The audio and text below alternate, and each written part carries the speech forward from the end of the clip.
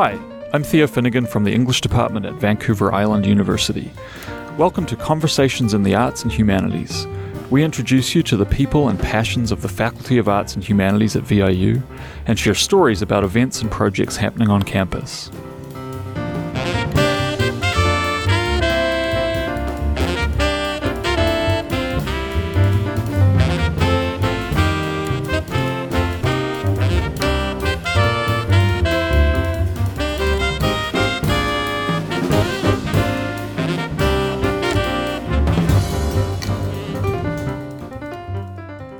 You're listening to Conversations in the Arts and Humanities. My name's Theo Finnegan, and today I'm speaking with Eliza Gardner from VIU's Theatre Department. On October 22nd at 10 a.m. in the Malaspina Theatre and online, she's giving a presentation titled Great Queens Scenes, in which she'll discuss the gender politics of dramatic characters such as Clytemnestra from the Orestia trilogy by the ancient Greek playwright Aeschylus. I hope I pronounced all those correctly. Hello, Eliza. Welcome, and thanks for talking to me. Hi, Theo. Thanks for having me. So my first question is, why Clytemnestra from 2,000 years ago? I actually kind of fell in love with the great queen Clytemnestra from the first play in Aeschylus's famed Oresteia, which is actually the only surviving trilogy from the height of 5th century Attic performance. And I just always thought she was a power broker.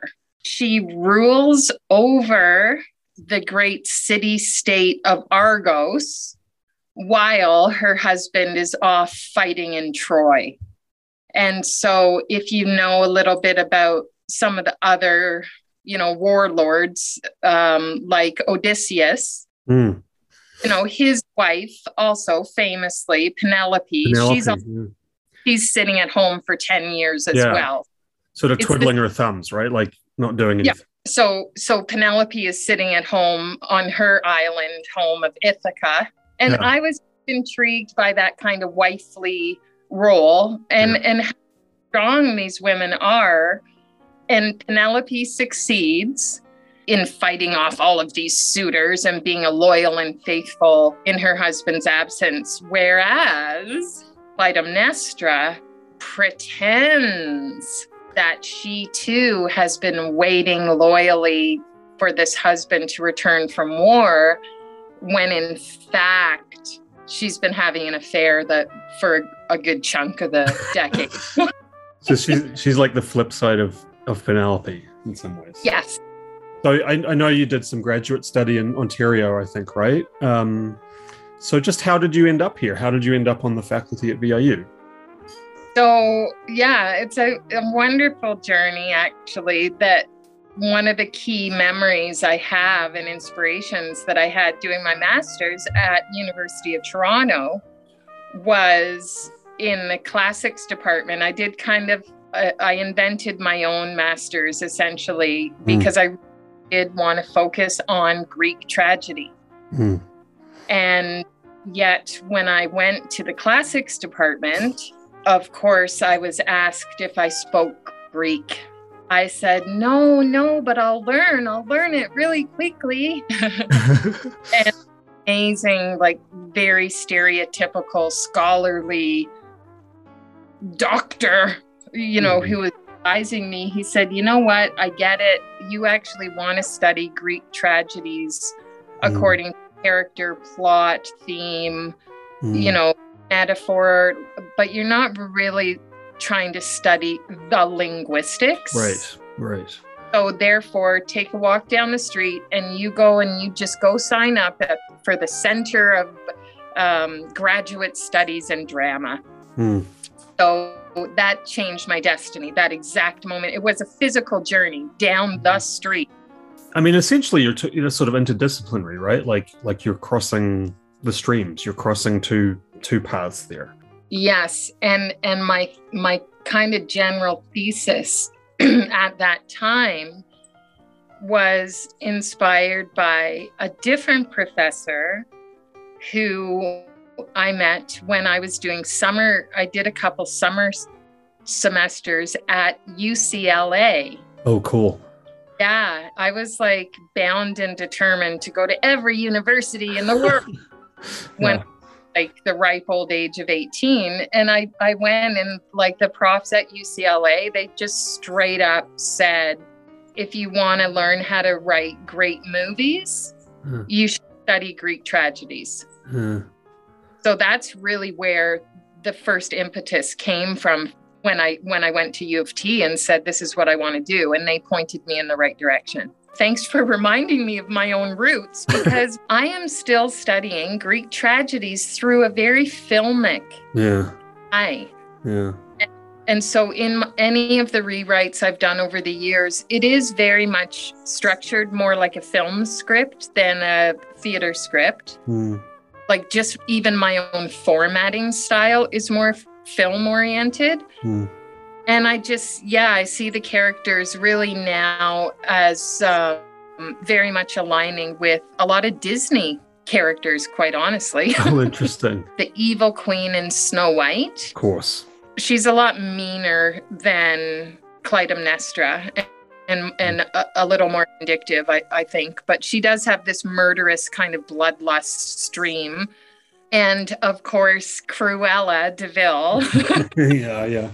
Have you watched that movie? I haven't seen it, but I know it's out there. But I'm really fascinated though, in how I think particularly recently we're much more comfortable with, or we're much more interested, I think, in explaining those characters rather than just having them as kind of stock, the villain, right? And I think in my mind, it kind of goes back to, or one of the first sort of recent attempts to do that, recent-ish, at least in my lifetime, is Bram Stoker's Dracula by Francis Ford Coppola, which is like, it's funny, that film's really, really faithful to the novel, to Bram Stoker's novel, but it also, so it's one of the most accurate depictions of the novel, and yet it makes this huge change in giving Dracula motivation, right? Like, so why does Dracula do all these horrible things? It's because he lost his love 400 years ago, right? Like so it's a tragic story rather than a monster story. I think that it's sort of like a contemporary take on monsters in some ways, right? Where we're much more interested now in not justifying them necessarily, but by saying, there's a reason that people do this, or monsters do this. Yeah. And so the current modern film going audience, especially, kind of got sick of seeing characters that didn't have a backstory. Yeah. And so maybe that's infiltrated the basic plot. And also the women in even stories like that are set up to look like they have real personality and real depth, but might be a lot weaker than they're presented, and actually be set up to fail on purpose to prove that indeed a female character has no backbone. If I were writing a book on, the female characters in Disney, kind of in the 90s is when all the parents were getting kind of sick of these Disney princesses who they don't really have a lot of depth. They were only there to kind of prove that girls could be in the story, but weren't the masterminds of, the trajectory of any of the characters or the storyline. I've seen that shift, and now these female characters are really the leading roles, and they aren't just being positioned there for the sake of having a female, or for the sake of proving that females ultimately will fail. Right. And will need to turn to the male characters to complete their story. So part of, I think, what you're going to talk about next week is how women in positions of power kind of inevitably get vilified for really unfair reasons. Clytemnestra is sort of like both too masculine and too feminine, right? Like she can't win, right? You talking about the Disney princess change makes me think that maybe there's kind of hope for, that maybe the next generation won't have to deal with this in quite the same way. I think it's partly like you really do have to go region to region, country to country, because, audiences aren't the same all over the world. Yep.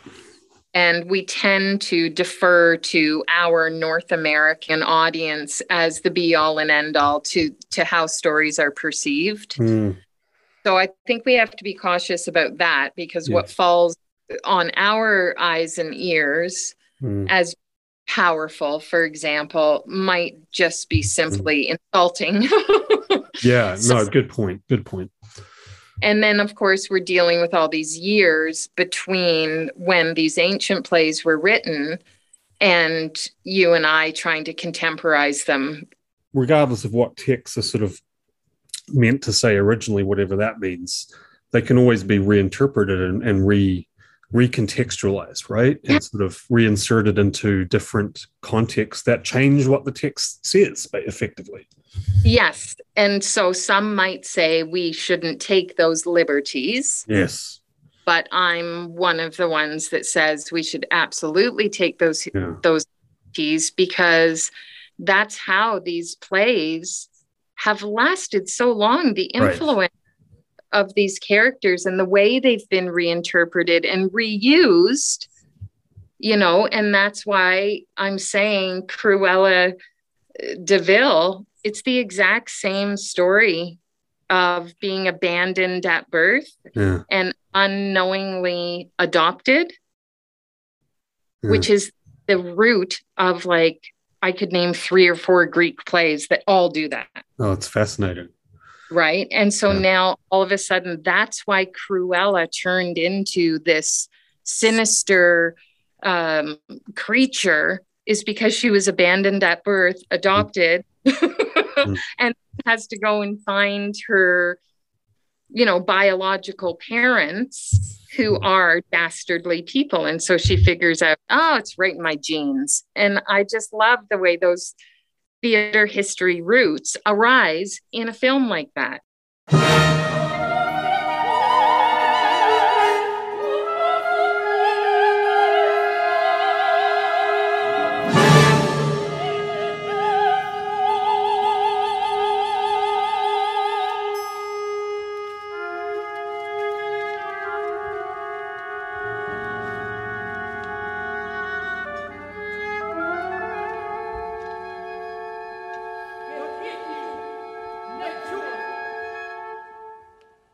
Hello, this is Todd Barsby of the Faculty of Science and Technology at Vancouver Island University, and you are listening to Conversations in the Arts and Humanities on CHLY 101.7 FM Nanaimo. So one of the great things I think about the colloquium is that it's at least tries to break down some barriers between academic and non-academic. You've, for instance, directed prison inmates in a play, in the William Head on Stage Theatre Society. How did you get involved in that sort of process? And secondly, what's the value of that program specifically? Why is that an important program? Well, the William Head on Stage program is a long-standing social program. It's called in the correction system, that really builds opportunity for people incarcerated to bond as a team, to advance literary skills, to be creative, to have ideas, to work towards deadlines. There's all these kind of peripheral benefits of putting on a play. And so I'm a huge proponent for arts-based education. Yep. And that was a particular focus for me a few years ago, was really to bring creative opportunities into the prison system. So I had an incredible opportunity to direct. Guess what I did, Theo? I think it was Shakespeare, wasn't it? No way. It wasn't. What was it? Antigone. Oh, it was Antigone. Well, that's appropriate. Yeah. So that's another, she's a princess, but she's a great queenly figure. And I did, one of my directorial styles is, to really try and be androgynous in casting, if not to mimic what the Greeks did in casting male actors as female. So I've acted one time in high school. I was in 12th Night. I played the Duke, Orsino. And so I don't have a lot of theatrical experience. But the thing that I got from that was a huge amount of self-respect and sort of confidence. Yep. Because prior to that, I was, quite shy and retiring and, not very confident about anything. And it was terrifying, first of all, because that guy has the first lines in the play. So I'd have to come out every night in front of an audience and begin the play. It was the most frightening thing I've ever done. But it also gave me a huge feeling of self-esteem. Yes. And so I'm wondering if, there's a lot of sort of things like sort of deadlines and teamwork, but also for people who have been sort of, stereotypically cast out from society, there must also be a tremendous kind of boost to self-perception. Absolutely. I mean, You're studying a character and what their motivations and inspirations and qualities and traits are. And so it makes you look at yourself. And you're always kind of comparing the characters to your own self and your own qualities and goals and aspirations. It's hugely esteem building, but not without its challenges. Positive challenges that create positive stress, if you will, because people really have to focus and engage in any kind of theater experience towards, the audience ultimately understanding what you're trying to achieve. And that's because you don't want to baffle your audiences. You're trying to communicate. It's a mode of communication. So any kind of, group of people or population that has historically been disenfranchised or marginalized, those are the groups that I think have every right to explore the arts. But there's so much resistance to spending money on that kind of stuff and sort of providing library resources and so on. It's like it's seen as being either, that they don't deserve it, quote unquote, or that it's sort of a waste of resources. Like who cares about, this sort of not significant stuff. Like there's more significant stuff we could be doing. But I think, as you're suggesting, it's so intangible, but it's so important at the same time that this kind of activity be encouraged in that context. But yet, unfortunately, you're always having to advocate for that data, that hard data. Yeah. That proved the correctional potential of the arts. And it's a little more ethereal than that, but there are pockets, especially in Canada, and there's other places around the world who absolutely incorporate different types of social programming, they call it, in order to rebuild the skills that some folks have lost for whatever reason. There's no way to right your wrongs if you're not given the opportunity to grow, really. And thankfully, there's a lot of folks who do recognize that. But you're right, it does often boil down to where you should spend your money. And aside from respecting people's basic humanity, you might also say, well, self-interestedly, we want people to come out of there and not go back to criminality.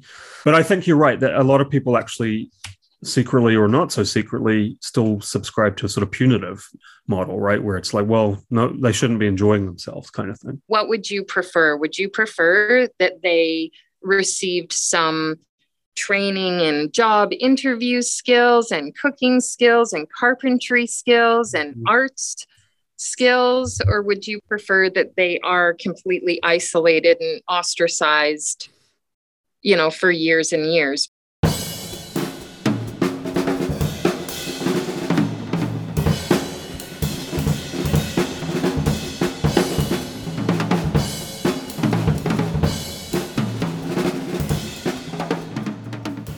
So you have a lot of industry experience and like theatrical experience, right? As well as academic Are they always in sync, like those two sides of you, or two sides of not you, but the profession?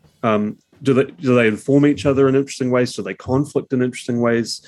I think for me, the divergence between the two has been mostly around using the arts in non-traditional settings. Mm. So at the beginning, when I was doing, workshops with young people who have, different learning challenges, lots of kids with ADHD, and I used to do a lot of workshops in schools, right. Building theater productions around the theme of bullying. I've worked in seniors' homes doing theater with seniors, with people with dementia. That was my way of promoting the power of the arts to connect people. And yet in the industry, it seemed to me like I was some kind of outlier. But then as things progressed, I realized there's a name for it. And it is really called applied theater. And one of the most famous applied theater structures or set of games, really, and bits of advice is called the theater of the oppressed. Yes. So once I realized that really I was in that category, it made me feel better. Like I don't need to always put on plays in a red velvet theater where the audience sits prim and proper and does very Western version of theater. There's all kinds of other theater traditions that are just as legitimate. Yes. So that's where I've kind of had to, I actually have more support from academics to do that. It's interesting. So in a way, the academic side of things was was freeing. Yes. Which kind of goes against, like my kind of gut feeling was that your answer would be the opposite. As I was writing that question, I was like, well, of course, being in theater must be really freeing, and academia is the kind of stifling. I love having my assumptions kind of blown out of the water by people's answers. That's fantastic. There's a certain way of doing theater, and these grand touring productions and the big budgets and all the big tech and the lights, camera, action. And I love that kind of theater. Yes. But not an accessible kind of theater. Yeah. And I want people to be able to go see plays in their own environments rather than have to follow those quite restrictive. It's still amazing to see a big play like that, but I just think all the other kinds of theater are also valid. And that's been kind of a bit of a scholarly a scholarly journey. I'm really looking forward to your presentation on Friday the 22nd of October at 10 a.m. in the Malaspina Theatre. It's going to be fantastic, and I can't wait to hear these ideas talked about more. And thank you so much for taking some time to chat with me, Eliza. It was a pleasure.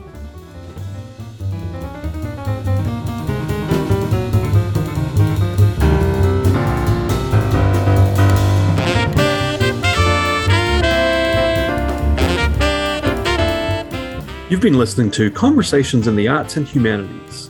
Thanks to Eliza Gardner for joining me in conversation. Technical production by Robin Davies. Music by Greg Bush.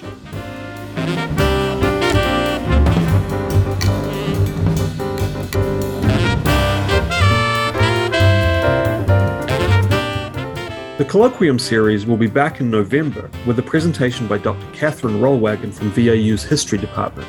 For more information, go to ah.viu.ca and click on Colloquium Series. You can also follow us on Twitter at VIU Talking Arts. My name's Theo Finnegan. Thanks for listening.